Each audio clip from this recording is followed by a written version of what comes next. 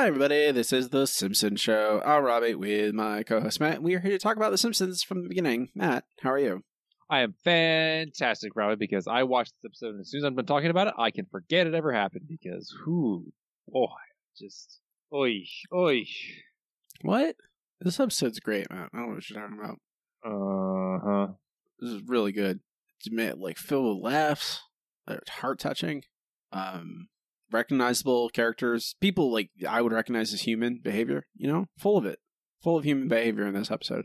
Those are normal. Yes, this is all full of things that humans would do. Normal caveats you talk about with fiction and narrative stories. These are humans. I'm joking. This episode's not very good. Hi, we are brought to you by Sports on Patreon. You can support us by going to patreon.com/The Simpsons Show. For only $2 a month, you get access to all of our bonus content. By the time you hear this, it'll be October. Not a better time to join than the beginning of the month.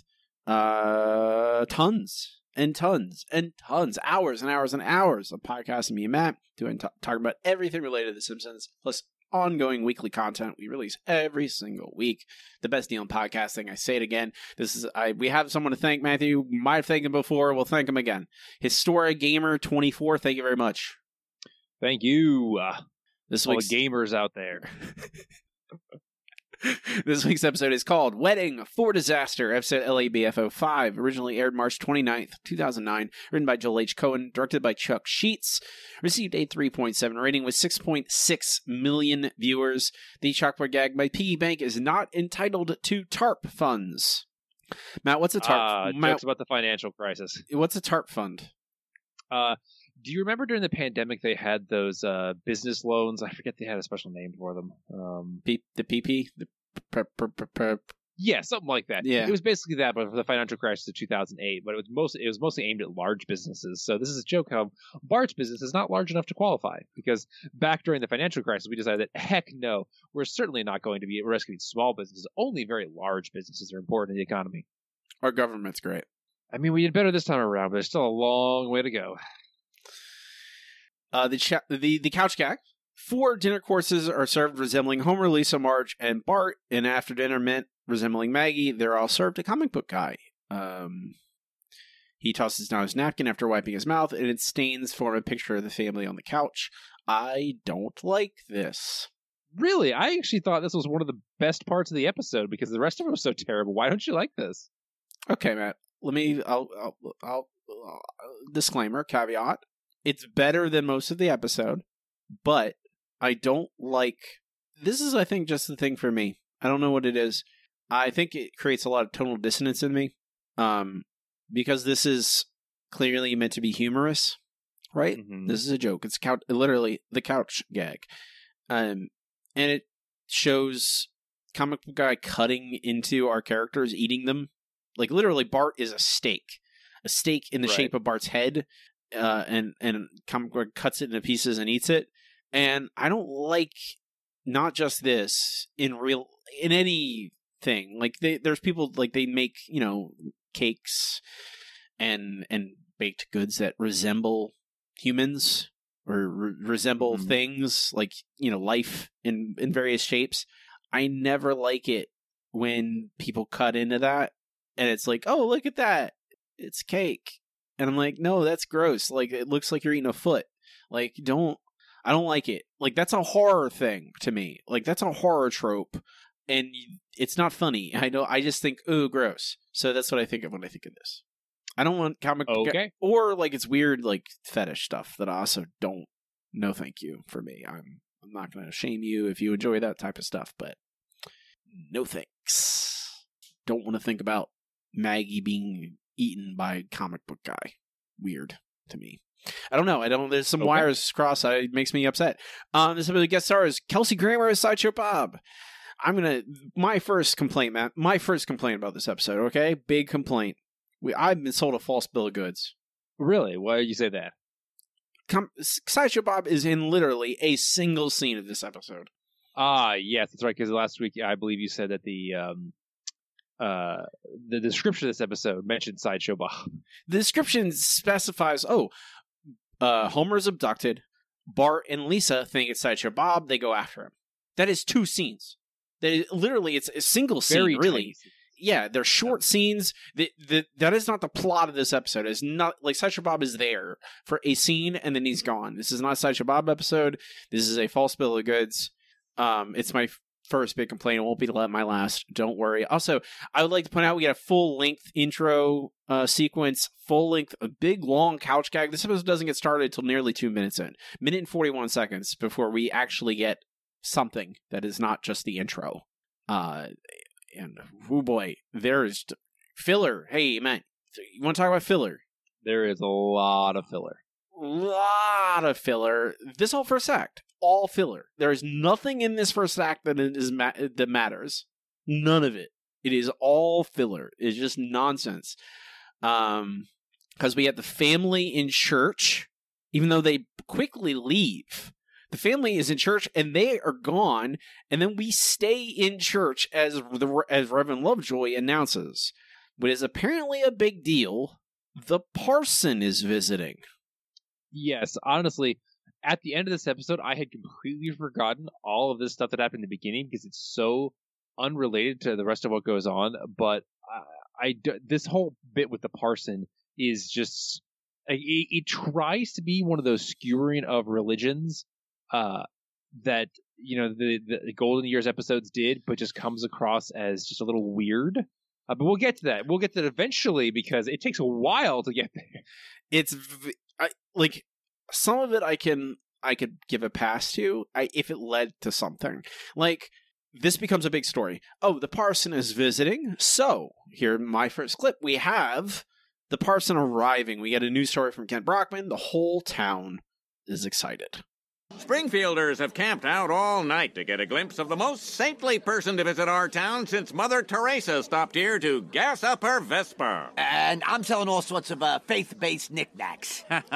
Let's take a look. I'd commit arson for the parson. Clergymen can kiss my apps. All kinds of gems. Surprisingly, none of them have sold. Except for this one.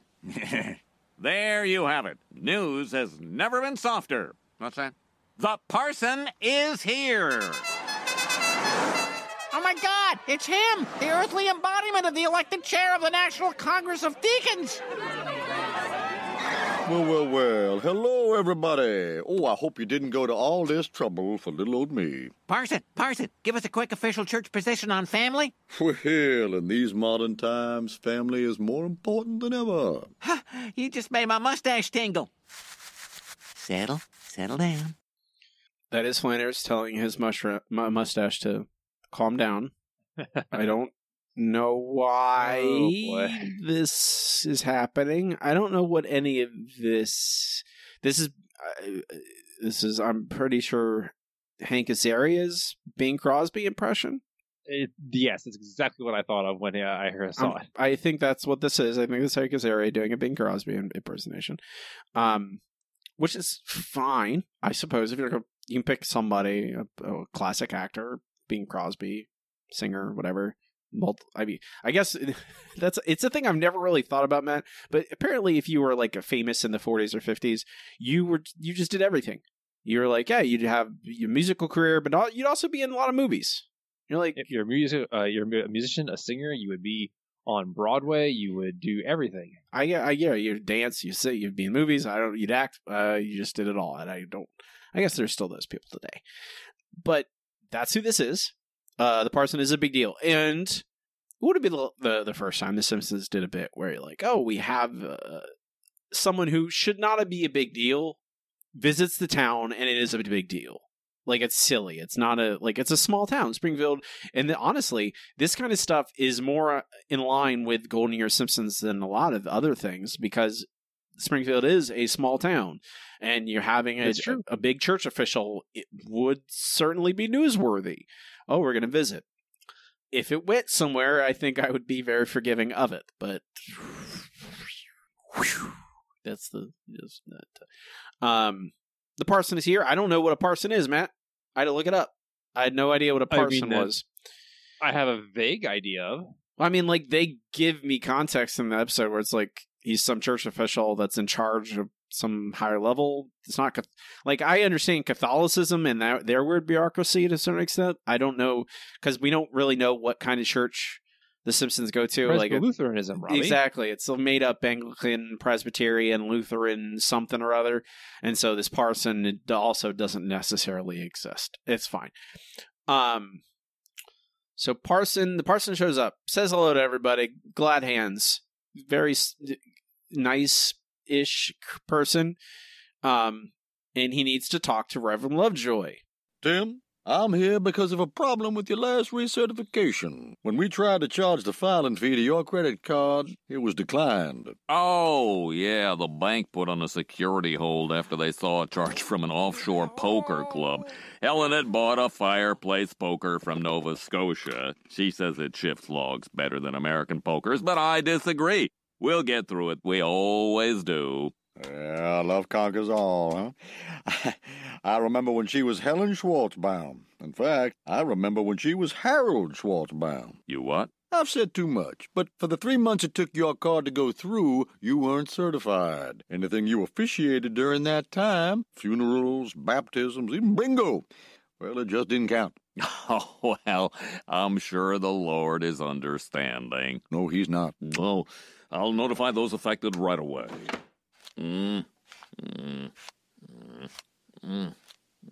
Tea time. What's going on? Helen, I was briefly uncertified. So all those graces you said were a lie? That food might as well have been regurgitated by Satan himself. Regurgitated by Satan, he couldn't keep it down. Old 666, he got sick, and that's how volcanoes were born. This just... What is happening? This is a bad episode. I don't know. I feel like we are on a weird religion-based acid trip. A blink and you miss it momentary reference to the fact that Helen used to be Harold. Yeah, that is completely glossed over super quickly. There was no mention of it again, and it's like, what? Hey? Why is that there? Yeah. It's so strange. What are you doing? What's the purpose of this? I don't like. They have this bit where he sings. It's not the only time he sings. We get it a few different times. It's reference to a character that Crosby did in a film called Going My Way from 1944. The singing specifically, but this is the very remnant and beginnings of a plot where Reverend Lovejoy wasn't certified for 3 months, so nothing he did counted. Okay, Matt, I'm gonna be generous, okay? Okay. Be very generous here. Where, if you wanted to spin this out into the meaning of this bureaucracy and religion in a small town, right? Mm-hmm. And the role it plays and the importance of these small, dumb things and why they matter and maybe why they don't matter to The Simpsons in particular. Okay. I'm open to that. Like, that is minutia and mundanity that... But it's the kind that would be useful to the Simpsons, for the Simpsons to explore in a very traditional way. Correct. And it would be very simple. And it would start with this very small, simple thing, and then it would spin out into the family having conflicts amongst themselves. And if you want to make it Homer and Marge, that's perfectly fine. And maybe even leading to questions about the church, about faith, etc., and the role it plays in their marriage. Sure. All right. Sounds good. But that's not what happens. That's not what we get. Because this is just an excuse. This is all an excuse. It takes a very long time to get here. So Helen, and well, not Helen. I'm still caught up with Helen. Helen doesn't need to be here. She doesn't matter. Nothing involving her matters, and Lovejoy himself doesn't matter either. He has to go around, tour, tell everyone that everything he did in those 3 months doesn't count. So he looks over his records and goes, we talk to people. We get a little tour of, I guess, parishioners, including Cletus. Cletus doesn't go to the church. I don't know why they had a joke for Cletus. That is literally what happens. But like I mentioned, Homer and Marge were remarried during that period. Not their first marriage, where they got remarried when Kirk and Luann broke up for the first time. So Lovejoy goes to them. Isn't there a sign at some point in this episode that says "Happy Fourth Marriage"? So was there another point when they got divorced? I don't know, Matt. I don't know. We have Lovejoy breaking the news to The Simpsons. Kirk and Luann split up, so Homer, fearing we would do the same, preemptively filed for divorce. But then you remarried us, and we were as solid as ever. And I think Apu got lucky with my sister.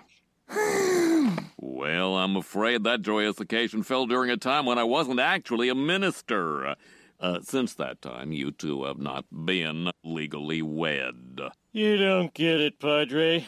My old lady and I have a thing going on. We don't need a piece of paper to keep it real. Who are you calling an old lady? I need that paper quick! Couple things. One, pretty sure Apu was married to Manjula during that wedding thing. Was that before the Manjula episode? That was before Manjula, I'm pretty sure. Okay. Just double checking. I couldn't remember the exact timeline. But secondly, what does Reverend Lovejoy's status as a minister have to do with them being legally married? Nothing. Okay, I just wanted to verify that. I'm like, you still have to have it. You have to have the form notarized. That's it. You just need a notary. All you have to do is have someone who is legally recognized to marry you, to literally perform a ceremony where someone asks, do you, I do, you're done. And then you need paperwork filled out and presented to your state government. And they will then they can legally recognize your marriage as a legal entity for tax purposes. That's all they require. That's all that's required. So at this point, I mean, I don't know. Like, it's just so. It's like, again, this. That's the thing, Matt. Where I went, wait a minute. It's at this point where I go, wait a minute. What does this episode have to do with Sideshow Bob then? Like, I'm like, wait, why are we talking to Lovejoy so long? Like, I'm watching this and I'm like, wait a minute, where's Sideshow Bob? They say Homer gets abducted and they're worried about Sideshow Bob. What's going on? That's not even, there's no mention of that yet. I want to emphasize this. This is the start of the story. It's not really, this is not the plot yet. Okay. We're not there yet. And I thought we were past the days of endless inciting incidents, but it takes 7 minutes to get here. 7 minutes of episode. Of an episode that's 20 minutes long. 7 of it just to get us to the scene where Lovejoy tells Homer and Marge that their marriage technically doesn't count. Even though, is the parson gonna, like, is he going back? Is he like going, okay, is he going to go to the state government and tell them that, like, oh no, all of these weddings don't count? Are they going to do that? No.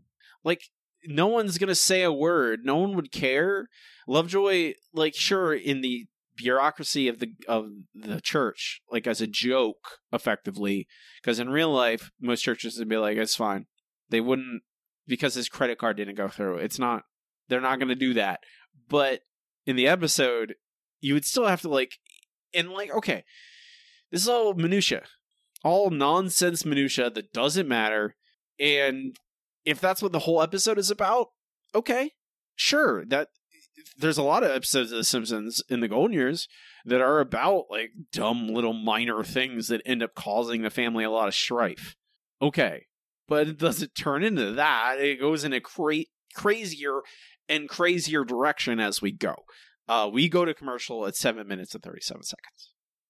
And when we come back, we're starting to deal with the fallout of this. We have the family around the breakfast table. They are going on and on about Bart thinking that he's a bastard now, but he wasn't, because Bart was born when they were married.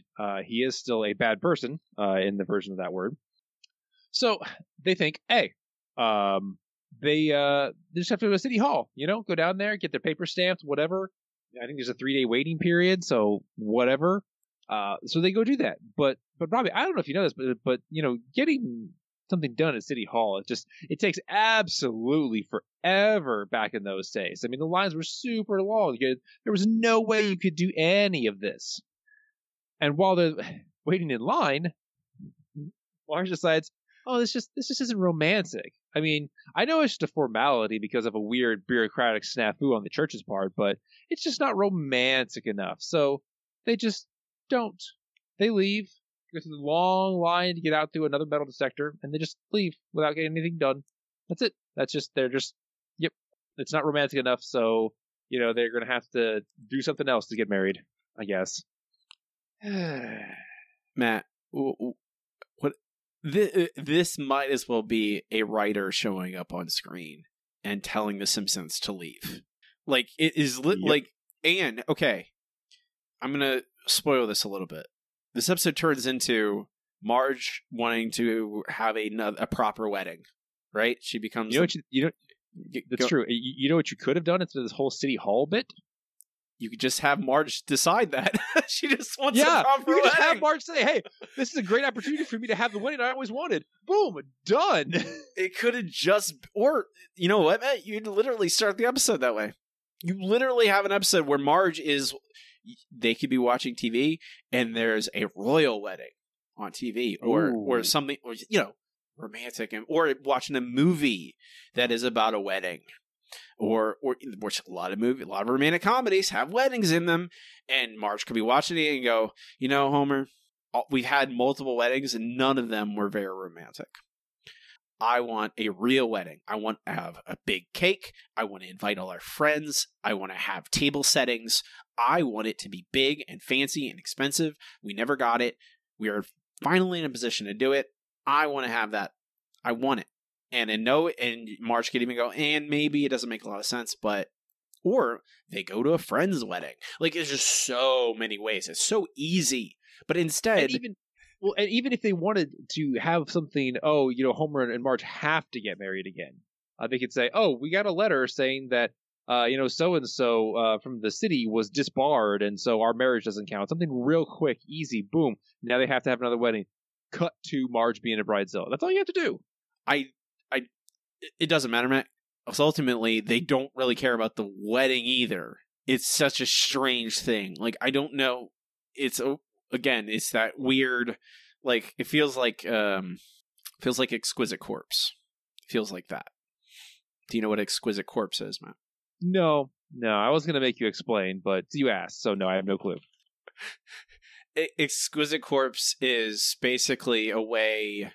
It's a very at this point in time, it's become a very loose art. It used to be like a game, but it is used also now as like a legitimate art as well, and in various art forms, not even just visual art, but also narrative art. But it basically, someone starts an artwork, passes it off to another artist without letting that second artist see the work they had done. They only see the leaving off point, basically.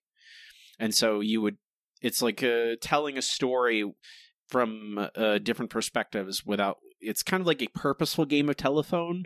That is Purple Monkey Dishwasher. Kind of that in that idea. I'm probably explaining it poorly, but if you Google Exquisite Corpse, you'll have someone explain it probably better than I can. But this feels like is an Exquisite Corpse, where it's like, oh well, we're gonna have someone write the first act. It's all about a parson and weird minutia within the church in the Springfield, and then that leads to Homer and Marge. But then the second act, like, oh no, it's all about Marge throwing a wedding. You're like, what's going on? It's so disconnected. Like, why? Why so much disconnect? It doesn't need to be. You can just do the things tell the story you want to tell, Simpsons. Mm-hmm. Yeah. So, here we are. Marge wants a new wedding, or wants it to be more romantic anyway. So, Homer decides to oblige her because he loves Marge. Hello? Hello, it's me, Lance Romance. Your first mission is to look out the window. Whatever you say, Lance. Oh.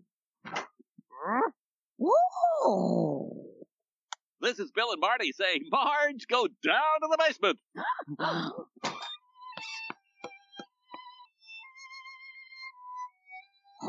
What's going on? A violin? Pants with a crease? Why? Marge, you deserve a wedding day that, unlike our children, was planned in advance. So, will you marry me in style? Oh, yes, Homer. Yes. Did you hear that, Santa? She said yes. Yes. Oh. Now back to your cold, airless tomb. So yes, this is Homer trying to be romantic, trying to say that he loves Marge and wants her to have what she wants.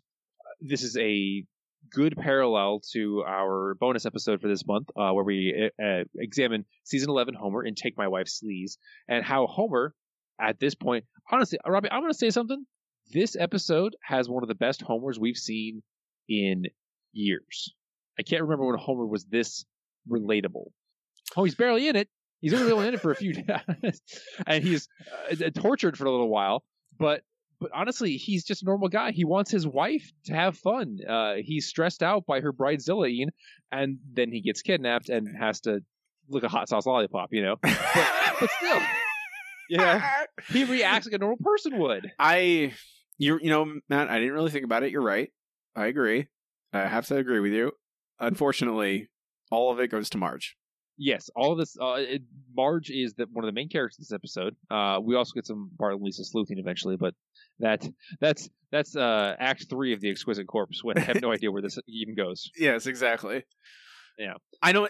So Homer is the problem with this episode is not Captain Wacky Homer. It's a different problem. It is. For once, that is one thing they got almost right. Yes, exactly. Yeah. So.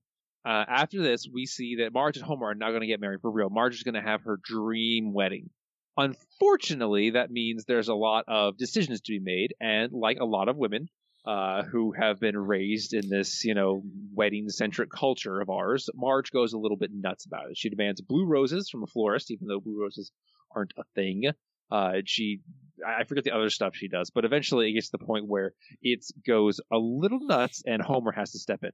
All right, people, I want every table to have 2 baskets of bread, but only 1 plate of butter. That will stimulate conversation. What if we... There is no we in wedding. But there is, Marge. The first 2 letters. I can't believe you're ruining the second Thursday before the wedding.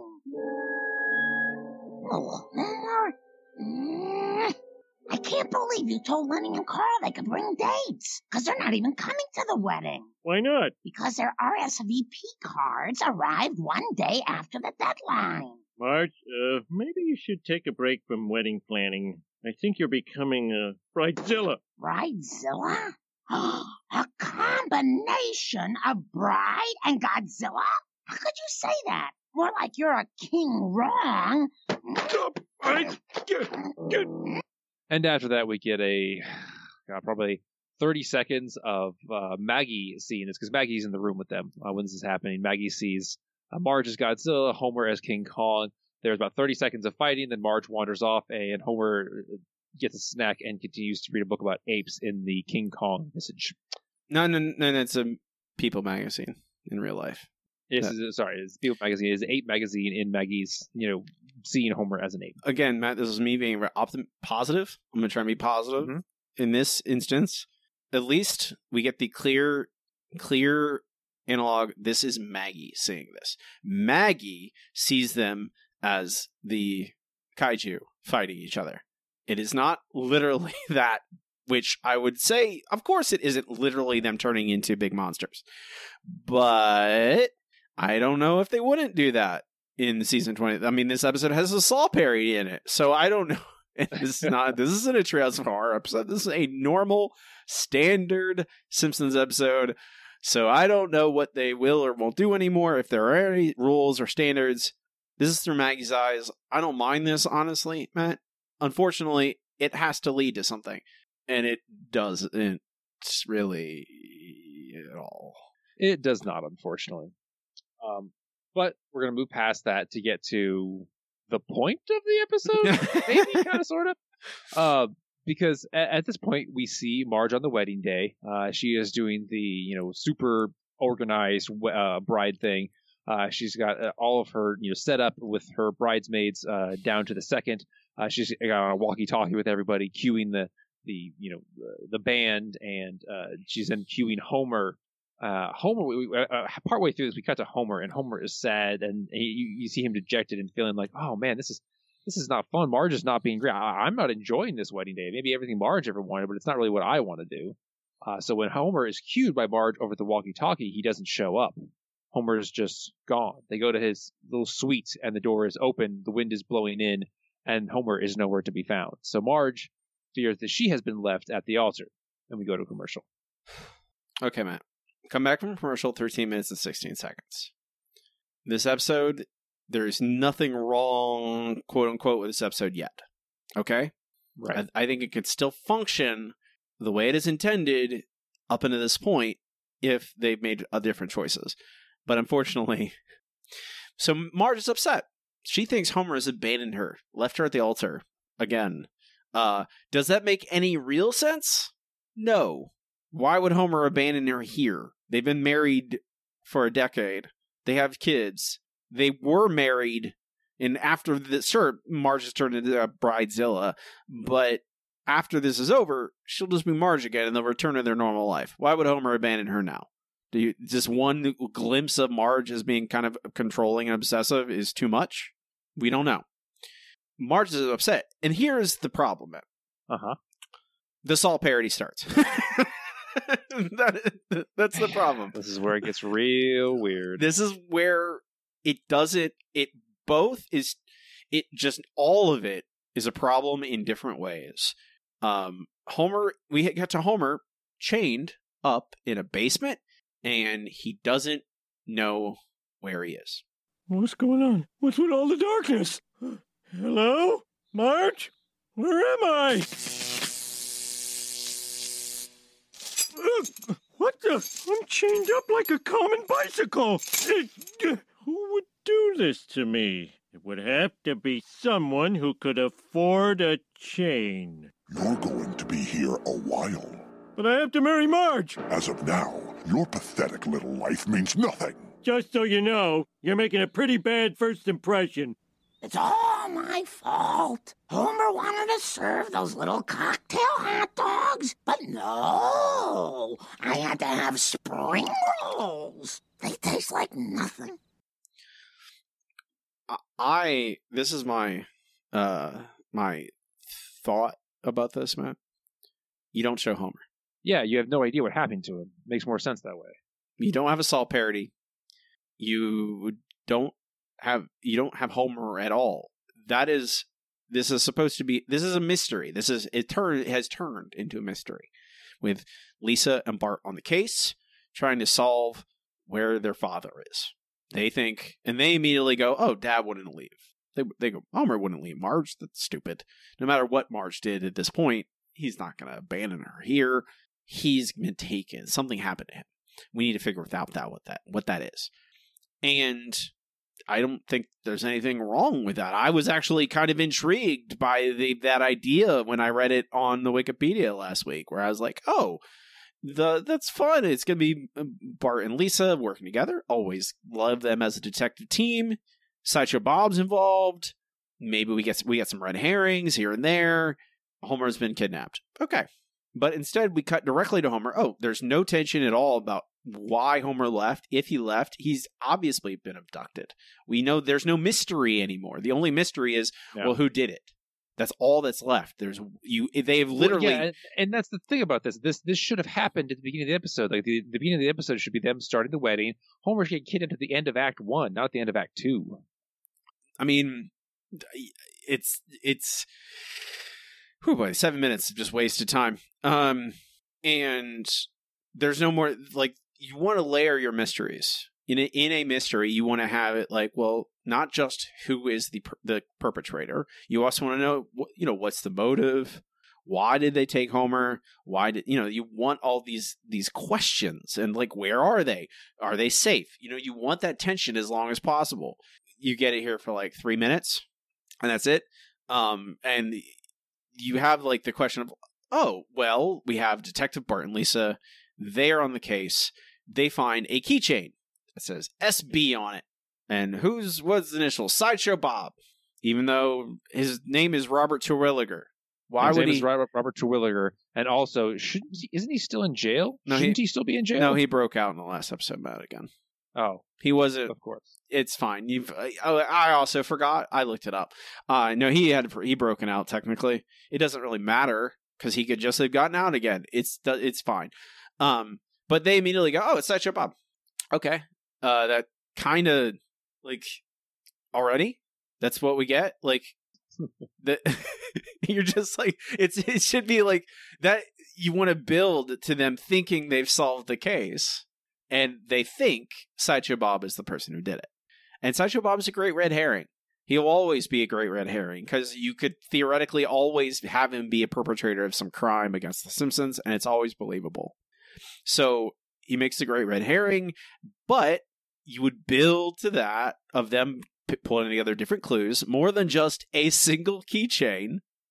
But that's all they have. They have a single keychain, and you would build to them trying to get to Sideshow Bob, and you have twists and turns here where they're trying to track him down, and they fail here. Finally, they get to him, and then, oh no, it can't be him. And that should take, I would say, my guess in this episode, 5 minutes okay. So Homer gets kidnapped at the end of Act 1. They find out it's not Sideshow Bob at the end of Act 2. Act 3 is finding out who it is, and Act 4, now that we have an Act 4, is them fixing it at the end. Yeah. It's much more spread out, and you get more interesting content that way. For those taking notes for Fix This episode, here we're laying it out right now. But strong butt here, Matt. We have Homer. He's been locked up. I don't understand. Dad would never miss an open bar with chicken wings. Plus, he loves Mom and us, yada, yada, yada. Hey, I found something. Sideshow Bob! He ruined the wedding, getting his revenge on us at last. Because he knows that if Mom and Dad don't get married, I'll never be born.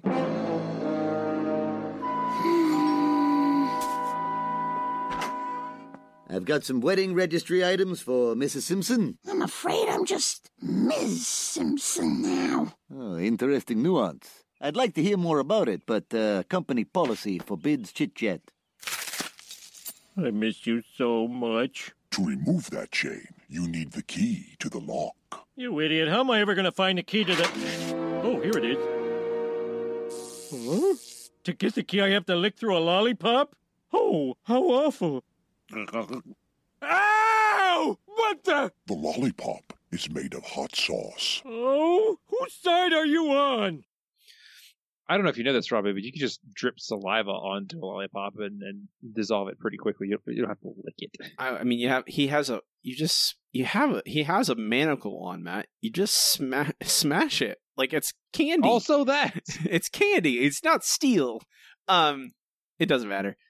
So one, they immediately know it's Sideshow Bob. There's no sleuthing involved. There's no hunting down clues. There's no tracking who's out there. We don't have a list of suspects. It's just, immediately, Sideshow Bob, even though it makes no sense. So we cut from here, Homer suffering, having to lick through, and also lick hot sauce. You're like, this isn't that bad of torture for like it was some kind of acid maybe, but hot sauce? This is just hot sauce. So it's like, it doesn't make any sense. Like, no one, who in their right mind would kidnap someone and then lock them up in some terrible Saw torture room and then just kind of mildly torture them? Like, it's not like there's not really physical violence. Like, there's no broken bones, no bruises. It's just, you have to eat some hot sauce. You're like, well, it's not. There's a lot of people do it for fun. Like, it doesn't. What's this? So we cut from this of the laughter over there's laughter through the voice modulator, and we cut from that directly, a fade, I think, directly to Sideshow Bob, where Bart and Lisa have tracked him down. There's no scenes that they do this in. They literally just show up at, I guess, his house. Does Sideshow Bob still have a house in Springfield? I guess so. I guess he does. What's going on? But they just show up at Sideshow Bob's house now, and they find out that it actually isn't him. Sideshow Bob, drop that knife and give back our dad. Huh? I'm working on a bust of Krusty and using this knife to aerate the clay. Anyone for peppermint tea? Not for me, but the monkey needs to keep his strength up. We're gonna drop him out of a blimp tomorrow and see what happens.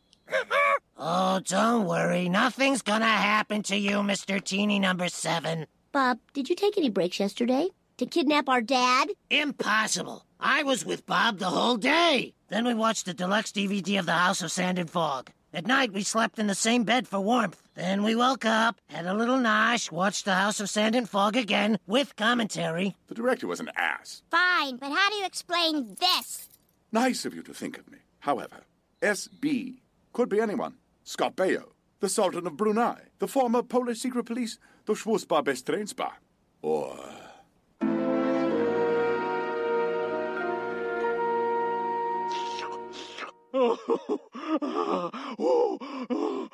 Mars, I miss you. Oh, I miss you so much. Wait till he finds out the key isn't the key, but just a hotter sauce. Matt.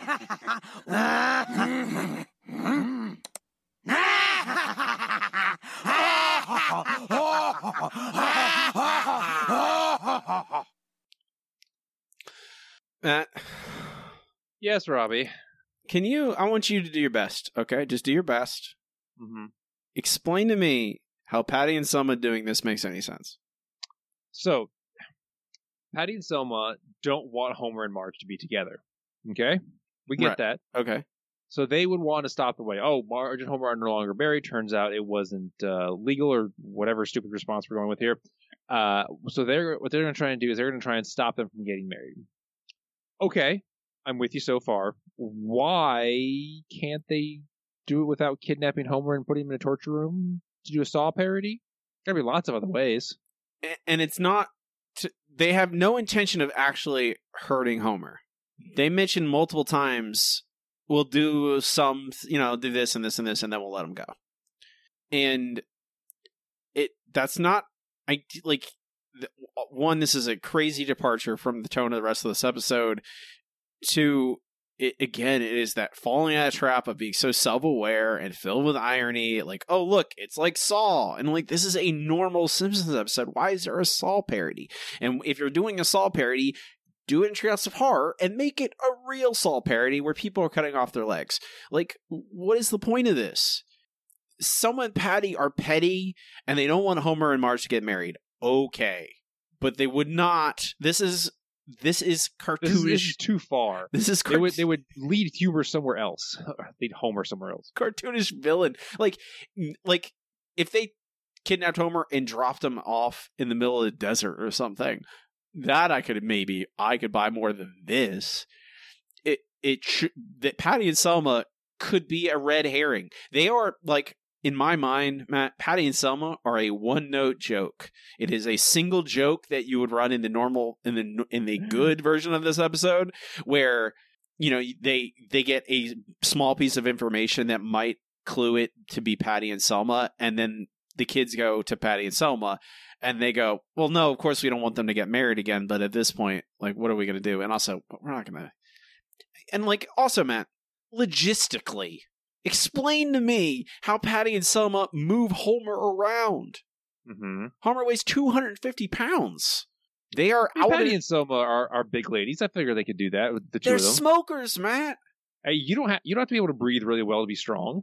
It helps. You have to have cardio to carry a body around, all right? People are heavy and it's hard work. Yeah, but all you have to do is get them out the door and onto a cart, and then it's easy. These are the questions I don't want to have to answer in an episode like this, okay? It doesn't make any sense. And they're like, "Oh, we rented a torture room for a year." What is this episode? Why is this where this episode went, where it's Patty and Selma just for the fun of it? This makes them crazy. Again, this doesn't make... They are no longer human characters. That is the problem. My biggest problem with all of this, Matt. Ultimately, if you want Patty and Selma to be the reason that this third wedding doesn't work or doesn't happen, okay, sure. They've been antagonists to Homer in the past, but they have to do they still have to resemble humans. They cannot be psychos. They can't be sociopaths. They can't be of kidnappers, literally. Like, it is a bridge too Yeah, far. you can have them scheming. Like, I think that's really fun a lot of the time to have them scheming. You can have them, they told Homer that, there's an open bar in the back of this van and got him in there, and then they told it to go to Mexico. That's fine. You can't have them rent a torture room. That's just crazy. Yes, and when you get to that, it immediately you're like, oh, this is the point, Matt, where I go, when we get a reveal of it's Patty and Selma, and I go, oh, I get it. That's what they wanted to get to all along. They had this first. They've done this every time. They have this thing at the end. They have a beat and they want to get to this. They wanted to get to, oh, it's Patty and Selma. And what you really do is you write a proper mystery. You have multiple people who have reasons they would want the marriage to go through for this time. You show them at the wedding. You show a Patty and Selma. You show and you have Sideshow Bob is at the wedding. Like, that's a fun scene. That'd be so much fun. You literally write a scene where Bart and Lisa are looking at the assembled guests, or they're welcoming guests, and it's like, oh, it's Grandpa. It's Patty and Selma. You have people from around the town. You have people who have some history, but this is a chance to have fun Easter eggs. You bring in people from Lurleen or whatever, Jacques even. Hey, get Albert Brooks back. You bring in these old flames, these old guests, and you're like, well, and you each of them, and gives a chance to Bart at least to make some jokes about them. And you have Sideshow Bob show up, and Bart goes, ah, and Bart's like, and Sideshow Bob's like, hey, how's it going, Bart? And Bart's like, you got invited? And they're like, and yes, they invited Sideshow Bob. Like, it's just that. It's that silliness. Or even better joke, Matt. Here, I just wrote this joke in my head. Okay? Uh-huh. I literally just got this joke. Sideshow Bob shows up first. But we get the typical Bart Lisa, Sideshow Bob. And then they look over the guest list. No Sideshow Bob. And they're like, you're not invited, Sideshow Bob. And Sideshow Bob's like, actually, I'm a +1. And then you bring in the actual guest who's invited, and Sideshow Bob is the +1. Edna. He's Edna's +1. A little tiny joke there. A little gag. Just a little bit. Just a little. You see that in there. Edna will date anybody. Exactly, and they're not. The Seymour and Edna are no longer a thing. They got ended off camera last season. That I literally just wrote that at the top of my head. Like, that is it's a perfect setting for this, where you bring in all the people who could possibly do it, and then one by one, Bart and Lisa try and eliminate them.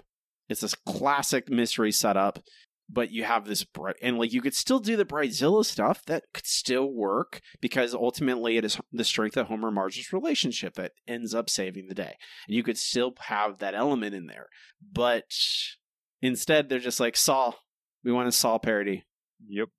I'm like, and we can't even wait to do it in a Trails of Horror. We have to do it in a regular Simpsons episode. You're like, why? Why? We go to commercial.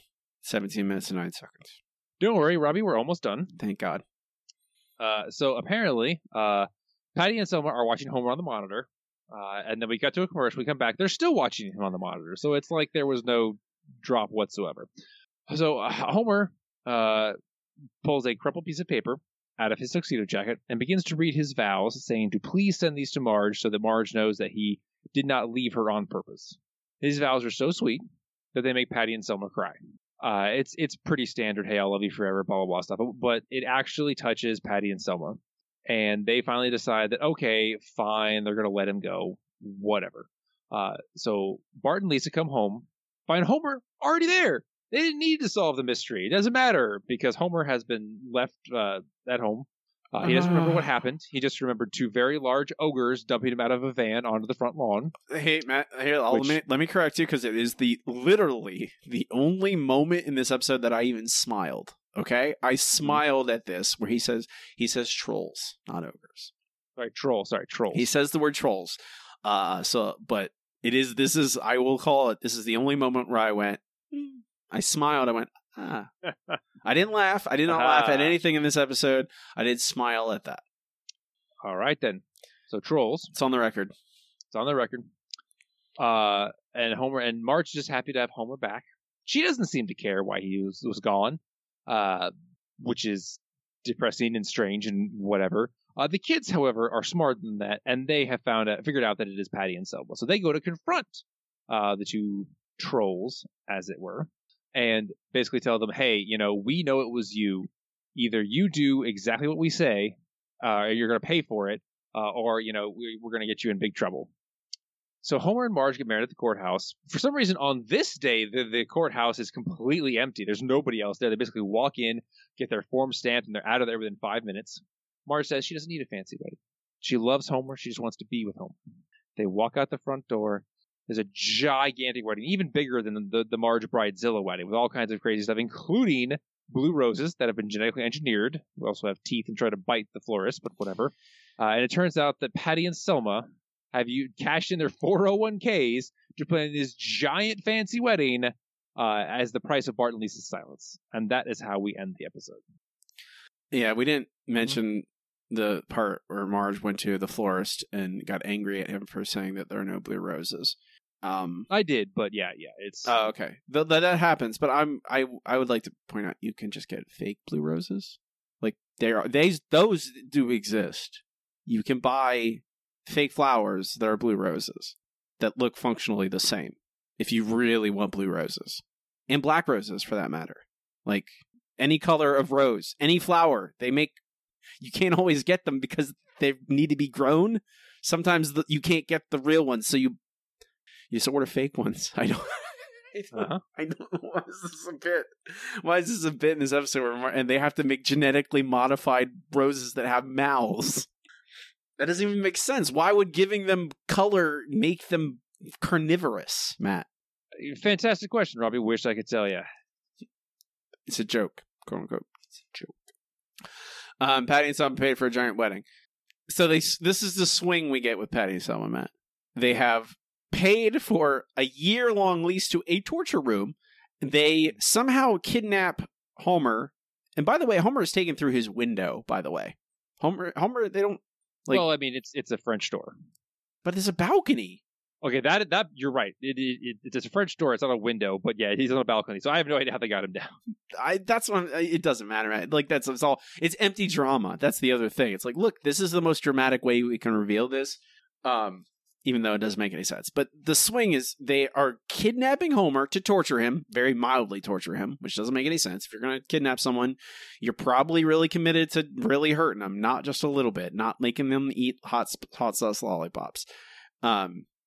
To them cashing in their 401k and paying off a giant wedding, which is taking place on the footsteps of City Hall, not in some nice banquet hall, not at some fancy hotel or resort, on the steps of City Hall. Mm-hmm. Did anyone stop and go, hey guys, did anyone raise their hand and go, hey guys, like, what are we doing?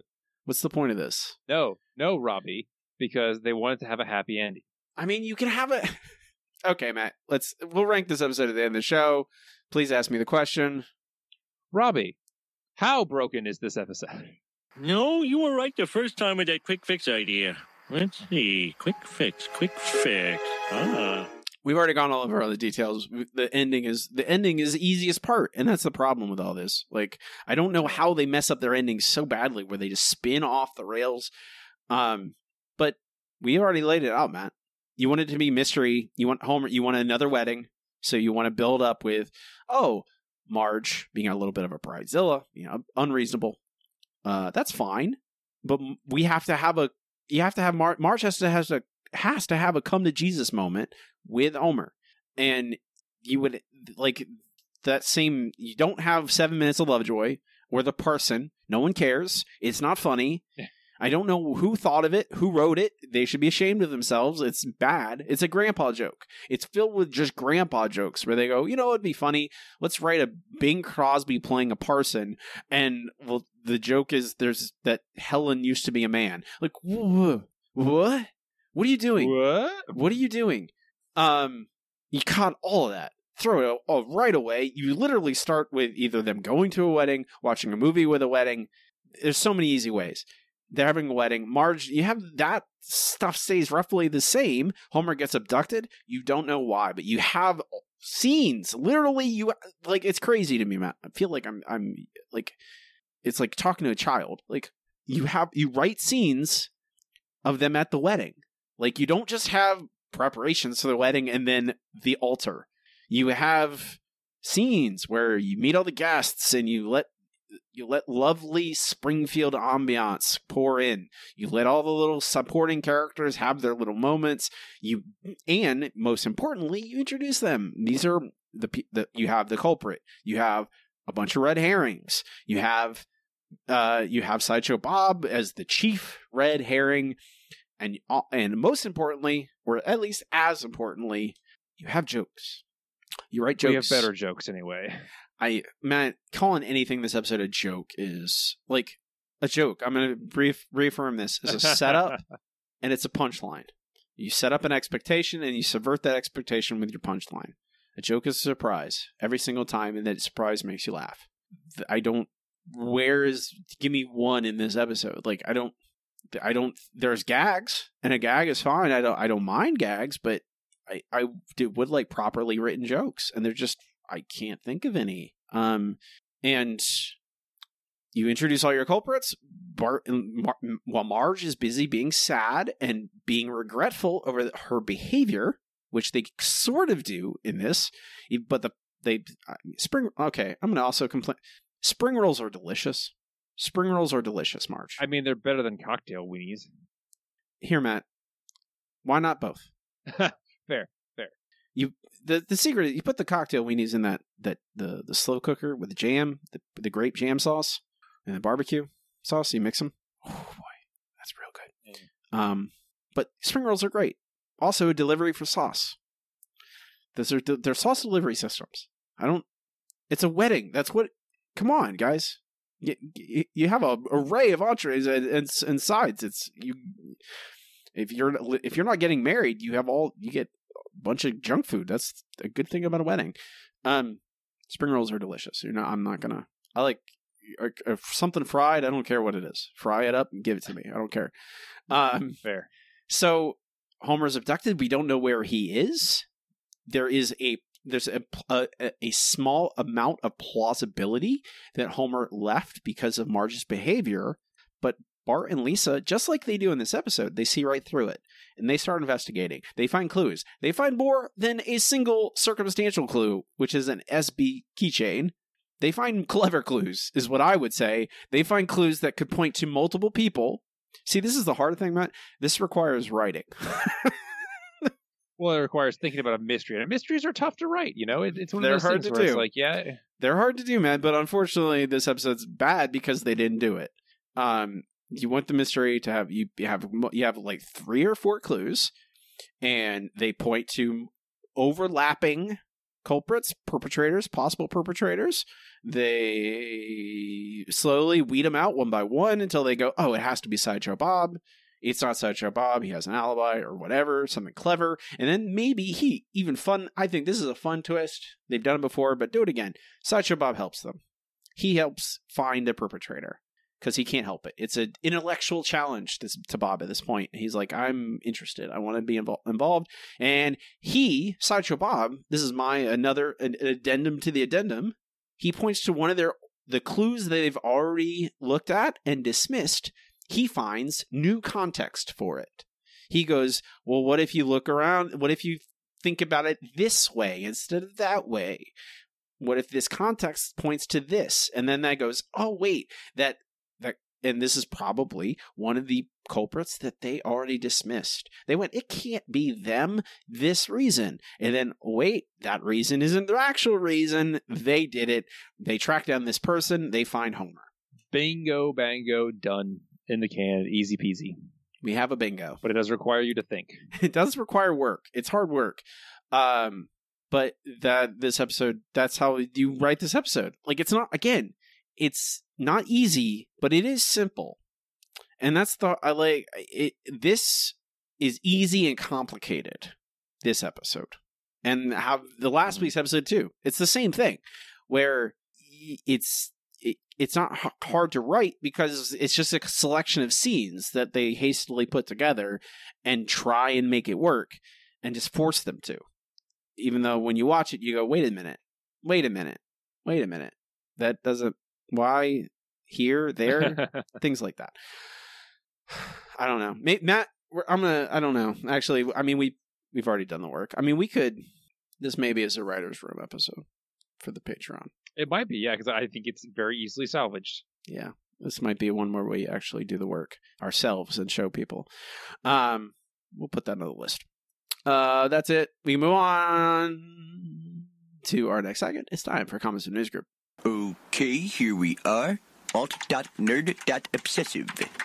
Comments from the News Group is where I ask our patrons, lovely supporters on patreon.com/The Simpsons Show, to leave their thoughts, their review of an episode. I read them on there. First from Charles. While fans complaining about the show declining after the Golden Age is nothing new, season 17 through 20 seems to be the catalyst for people's negative view of the later seasons, as they seem to go to for specific examples. I think the trope is called franchise original sin. In this case, you have Marge acting like an unrelenting a-hole because her sole character trait has become the victim instead of being called out. The plot of the episode just randomly changes, in this case into an idiotic Saul parody. Episodes like this are just excuses to allow Marge to act horribly, because not only does she not receive any consequences, she gets exactly what she wants. Even outside of that annoyance, the episode makes no sense. Homer walking out because he's worried she'd be a bridezilla forever wouldn't make sense because they've been married for years. Patty and Selma need to get a life. I see their actions less as them thinking Marge can do better and more jealousy, wanting her to be just as miserable as them. Patty and Selma shouldn't be in this situation. I'm going to put this in Spider-Man terms. They are low-level thugs. They are not. Yes, exactly. They are not Green Goblin. They are not Venom, right? Sideshow Bob, Mr. Burns. They operate as high-level villains that can be cartoonish. Patty and Selma can't. From Derek. Remember a few episodes back, I thought there was a kernel of a good idea with Marge being an inadvertent jerk to Flanders. Well, jerk-ass Marge returns this week, and they screw it up again. I like the idea of Marge becoming so caught up in the thought of living out her fantasy wedding that she becomes a monster. But instead of a good character-driven episode becomes some bizarre mystery episode / Saul parody? Remember how realistic the Homer-Patty-Selma conflict used to be? Gave us so many great moments, even gave us at least his first standout moment in the very first episode. Now it's reduced to this. Sigh. We're grown. I don't know, I'm tired. These episodes make me tired. You have no idea, Derek. Okay? You have no idea. Matt, I asked Matt is sequestered in his home because of Hurricane Ian at the moment, and I asked him, I was like, "Are you going to be able to record this week?" And there was a part of me that went, "Maybe Matt will lose power, and we have to skip a week." And we'll just skip this episode because of that. Because obviously, if you skip the week, it's more just some peace, Matt, just like a week of peace, of solace. But there's also a part of me that's like, well, if you take a week off, it's just a week longer. You're going to be talking about bad episodes. Just push through, Robbie. Just keep pushing. From Tim, is this episode broken? Do I even need to ask? As soon as Marge heard that her marriage was invalid, she should have marched to the church with Lisa by her side and loudly state how ridiculous that notion is. That could have been followed by a series of similar situations that too many people would just follow blindly. We even could have had Sideshow Bob narrate, with the last clip concluding with him stating, "This is why we have actual rules," as Wiggum leads him back into prison. But of course that doesn't happen. Instead we get a bunch of garbage. At least In the Name of the Godfather had a couple of gags. This was torture to watch. Speaking of which, I don't want Saul parodies in my normal Simpsons. Treehouse of Horror, yes, but not here. And why didn't the family realize immediately that Sideshow Bob doesn't target Homer? If that's not enough, let's throw in a couple transphobic jokes. Number 400, not canon. From JJ, these bad episodes are always worse when there's a good episode directly compared to, in the case Homer vs. Patty and Selma. Compare them trying to convince Marge not to remarry Homer, or even trying to sabotage the wedding, but kidnapping and torturing Homer? They're bitter and mean, they're not psychopaths. This is absurd. Why is Sideshow Bob not in prison and hang out with Krusty? Marge getting carried away with planning the wedding could have been interesting if they dialed it down a little, but they just make her unlikable. Also, if you're writing a mystery episode, you need to foreshadow your twist at least once. Patty and Selma don't even appear until they're revealed that they're Homer's kidnappers. The only thing I can give the episode credit for is having a Cletus moment that actually made me laugh when he thinks the mailman is a ghost. Fly away, ghosty. Go back to your haunted cornfield. I can do every permutation of a southern accent, Matt. I'm sure you can. I can do your it all. Texas is better now. I can do it all. I can do every single one. I picked up the Matthew McConaughey Southern Texas. All right. Benjamin. Wow, this made no sense. This whole season is just a collection of scenes in some order. Let me see if I can make sense of this. Their marriage didn't count because Lovejoy wasn't licensed. Didn't they still file the marriage certificate with the courts? That's all that matters. I mean, in the end, they don't even do a church wedding. which is the thing that had the issue. Talk about reaching. As soon as Homer went missing, I was like, oh, Patty and Selma did it. He was only missing for about 2 minutes. I could scribble down rough ideas that would turn out better than this. I am far from a writer. Finally, from Dara, transphobic joke? Check. Characters acting completely out of character? Check. Character introduction completely forgotten about by end of episode? Check. Cleansing the memory of this episode from my brain immediately after watching it? Check. Season 20 in a nutshell. Check. Indeed. Check. That's it. Thanks, everyone, for leaving your reviews, watching this episode in the first place, and leaving a review. Appreciate y'all. You're all the best in the world. You can join a Parade of Pain or Cavalcade of Calamity by supporting us on Patreon. Any level of support of any level can leave a review. Can move on to our next segment. It is time for the listener question of the week. Let's try one more number. Yellow. KBBL's gonna give me something stupid. The hot dog. We have a wiener. Yellow. Our listener question of the week this week is: who is your favorite Irish actor and your favorite thing they've been in? Matt, take it away. All right, first up from Dara, Cillian Murphy. His performance as Thomas Shelby on Peaky Blinders has made me a fan for life. Can't wait to see him in Oppenheimer next year. From Matt, Pierce Brosnan. I'm pretty excited for Oppenheimer. I'm interested. You didn't want Cillian Murphy from Sunshine? I like Sunshine too. Sunshine's a really good sci-fi. I like science. I like that. It's a good science fiction movie. Get another people going crazy for no reason. I mean, you don't need a reason to go crazy when you're locked in a space station being exposed to super bright light. So bright light is what causes people to go crazy. Matt, do you suffer from migraines? No. Okay. I don't think everybody on this ship suffers from migraines. It probably would have been disqualification. It's a genre film, Matt. It's not a what do you want? Like, you want literal Event Horizon? Everyone goes crazy too. Like, do you want everyone to have a reason? Well, that's apparently demons in a black hole. So I also like that trash. Fair. All right, moving on. From Matt, Pierce Brosnan and GoldenEye. His other three Bond films quickly went downhill. Woof. You're not kidding there. GoldenEye was by far the best one. From Benjamin, Saoirse Ronan has Irish citizenship, an Irish name, and an Irish accent, so she is my pick. Lady Bird is my pick for the movie. From Andy, Cole Meany from Con Air and Mystery Alaska. From Preston, recency bias for Colin Farrell in The Batman as the Penguin. Weird one. To show some love to Northern Ireland as well, Liam Neeson in all the Taken movies and as Oscar Schindler in Schindler's List. What Colin Farrell is? What do you mean the weird one? What's wrong with Colin Farrell as the Penguin? Because he's like barely in it as the Penguin. He's like in there for like a few scenes and that's it. It's a cameo. What's wrong with that? It's fine. It's fine. It's just not what I would pick for Colin Farrell. Don't yuck other people's yums, Matt. Why are you so judgy? That's fair. So judgy. I'm not. You're so judgy. All right. From Derek, I used Cillian Murphy and Peaky Blinders for last week's answer, so I'm going to say Dermot Morgan, who played Father Ted in the eponymous Father Ted, an Irish comedy from the late 90s. Really hilarious, bizarre show, and Morgan was just perfect as Ted. Unfortunately, he died the day after filming the last episode. I don't know if I can recommend the show to an American audience, but then again, Americans seem to enjoy the IT Crowd made by the same guy.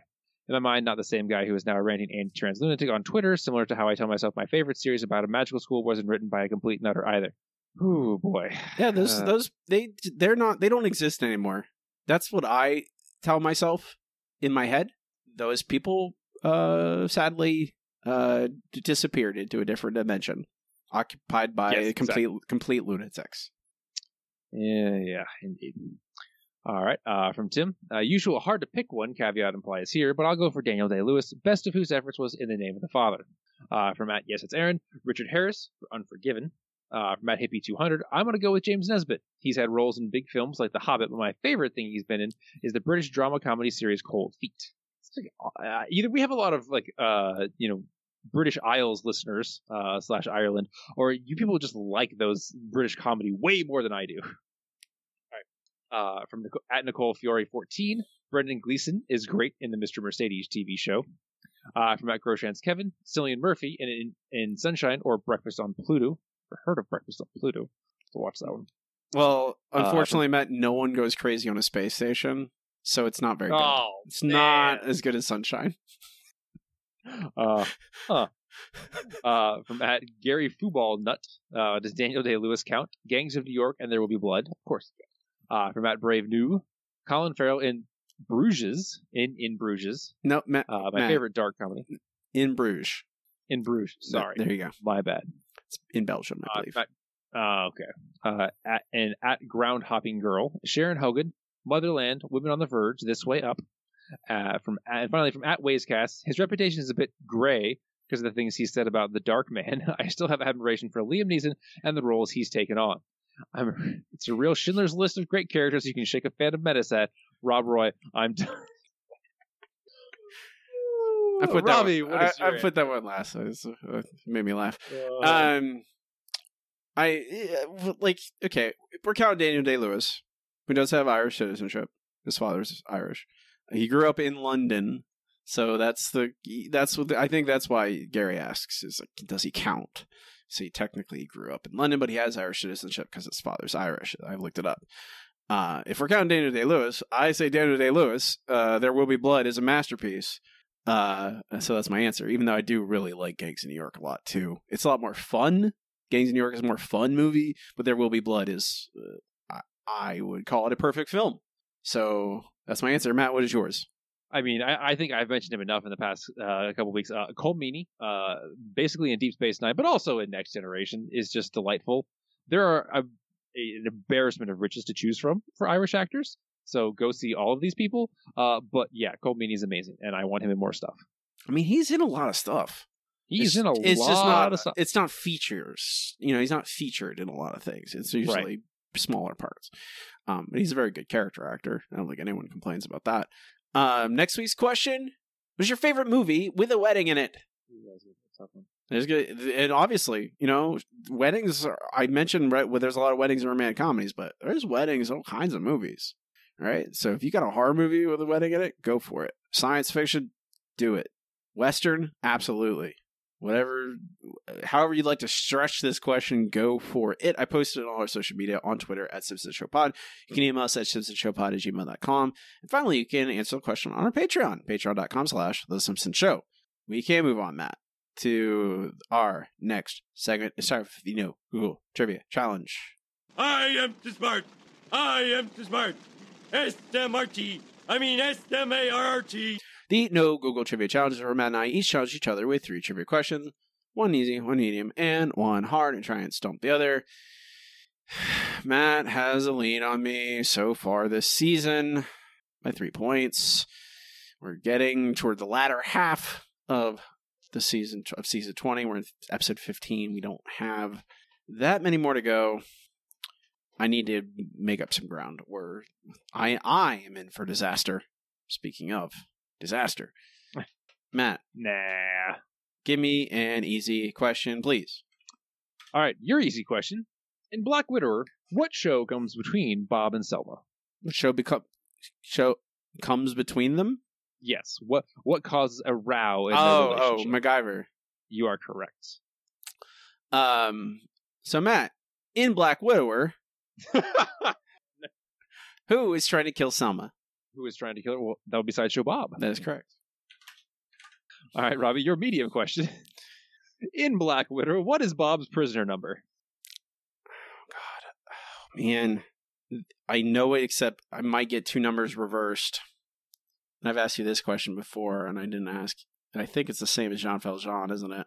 Because they use that number a lot. Problem is I haven't watched Les Mis or read Les Mis in a long time. 26401. You're so close. 24601. God, I reversed the 4 and the 6. Gosh, that was my chance. Ugh. I literally looked at it today. Okay, your medium question, Matt. The Krusty Telethon is for what cause? Okay. If it's the right episode, telethon for motion sickness? Yes. Okay, good. I hate you, Matt. I hate you. What's my hard question? Your hard one is not that hard. Yeah, okay. What award does Bob win in jail that he's not able to accept in person? Daytime Emmy. The specific category. Daytime Emmy for it's something in a children's show. Is it? I forget if I'm going to say supporting character in a children's show or sidekick. Close enough. Best supporting performer in a children's program. I'll take your points. Okay, your hard question, Matt. What are printed, or what is printed? Well, there's multiple ones. So what is printed on the license plates Sideshow Bob prints in prison? We see four unique plates. Okay, it's like I want to say it's like Die Bart, something Rage. What was it? I don't remember the rest of them. I can see it happening, but I don't remember what they say. There are four, and one is Die Bart. The other three are Rip Bart, Bart DOA, and finally I Hate Bart, IH8 Bart. Ah, of course. Of course, obviously. Obviously. I'm still angry I didn't get the Mew question. I should have swept it. I should have got I should have got them all. I was looking at it. There's no excuse. I was like, is it 26,401 or is it 24,601? And I chose poorly. That's like the fourth episode they've used that same number. I know, they do it all the time. Skinner is this. That's his number in Vietnam. Yeah. They use that same number. I did make up a point, Matt. 1 point closer to you. It's true. We're getting more drama. But I'm really upset. I could have tied it. I didn't. It's my fault.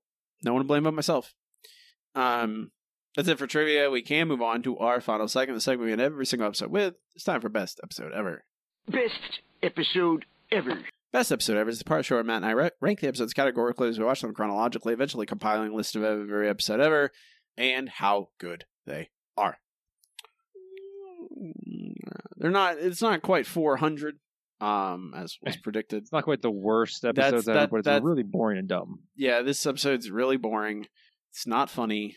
They really upset me by having Sideshow Bob in a single scene. But again, I don't know. It's not completely ridiculous and absurd. It's just kind of ridiculous and absurd. It's hard to know where that line is, really. Burns and the Bees, Matt. Here's a season 20 episode. It's Burns and the Bees. Is this better or worse than the Burns and the Bees? Oh, what would I rather watch again? Oh boy, that's a tough question. That is a tough one. I think this one just edges it out, just because of the mystery factor and just how all over the place the Burns and the Bees were. It's just so dumb. Well, right above that is No Lone Again Natural. We have 3 season 20 episodes right on top of each other. So we have Burns and the Bees. And then above that is No Lone Again Naturally. Where Flanders, Flanders, yes. Yeah, Flanders owns the Simpsons house and then inexplicably gives it back to them. We don't know what happens, whatever. Honestly, you know what? I'm going to go to bat for this episode and put it right beneath Funeral for a Fiend, the next Sideshow Bob episode, because I really, really hated In the Name of the Grandfather. It was so stupid. I think you're right. I think I like it that I want to push back because I don't want to put 4 season 20 episodes right on top of each other. But honestly, also Funeral for a Fiend is better than this, and I think this is only slightly better In the Name of the Grandfather. If only, I think Matt, you did point out a thing that I think is a silver lining is Homer in this. Homer is not Captain Wacky in this. Homer is not a jerk in this. Homer is a normal guy, honestly, just doing his best. Right. And that's something. If they could just do that in a Homer episode, oh boy, they'd have something there, but they don't do that. When it's, I don't know. This episode has different problems, at least. So, that's Wedding for Disaster, new number 365 on our list. Right above In the Name of the Grandfather, right below Funeral for a Fiend, and new number 174 on our post-Golden Years ranking. I really want to stop, take a breath, but we're not done, Matt. We have one more thing to do, one more question to answer. The question is, do we shoot this episode out of the canon? The cannon! The cannon! The cannon! The cannon! The cannon! Does Wedding for Disaster belong in The Simpsons canon? I don't see why. It's just dumb all around, and it's yet another, Homer and Marge get married again, but with the idiocy of Patty and Selma kidnapping Homer. It's not interesting enough to stay. Nope. You are correct, Matt. There's no reason to keep this in. You know what we do? We fire the cannon? We fire the cannon.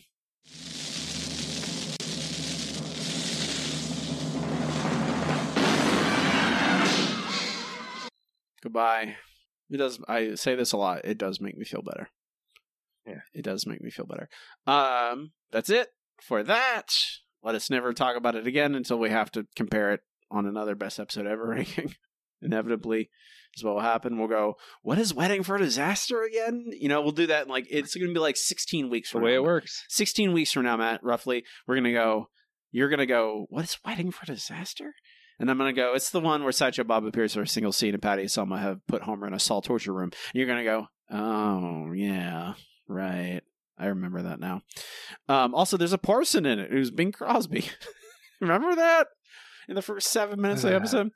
We're not done. We're going to work our way from the top of the list all the way down to ask every episode ask the same question about every episode. It is number 108 we're at. Bart's Girlfriend, which is good, nice, good, solid episode. Yeah, I'm 100% with that. Yeah, it absolutely stays. Bart's Girlfriend is solid. I think it's reliable. It's dependable. It's funny, consistent. Has a nice mixture of character in there, and gives us a nice contrast to Bart. Someone who's a little too troublesome, too mischievous even for Bart. Stealing money from church.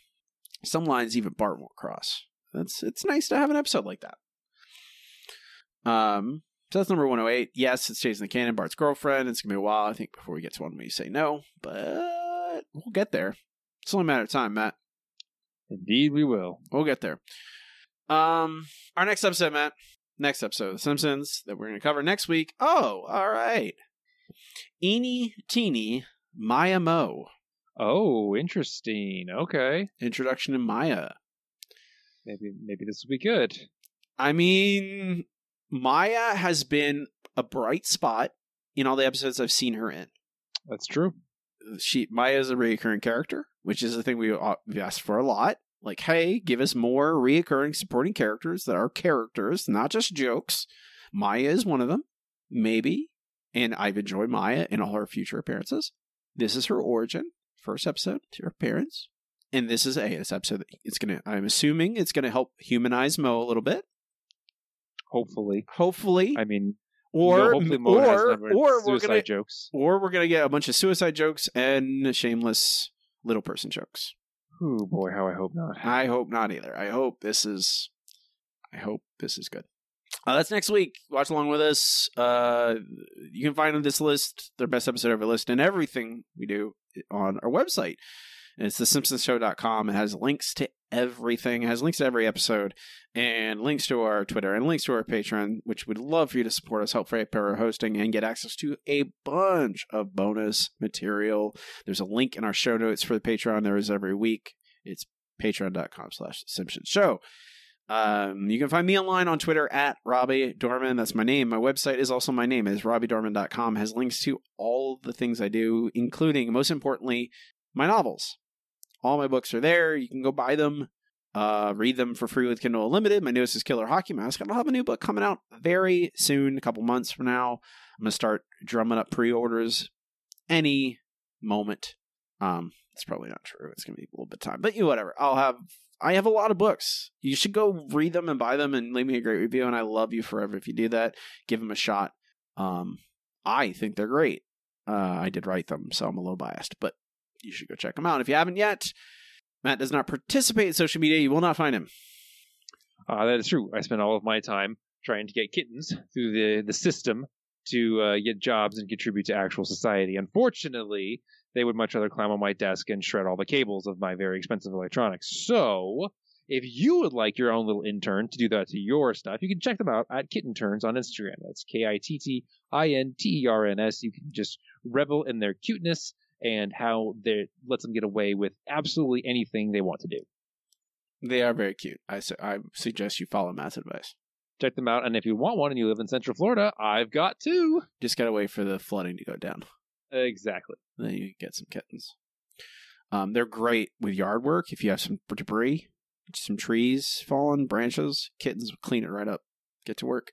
Indeed. That'll do it. I'm Robbie. And I'm Matt. Keep watching this.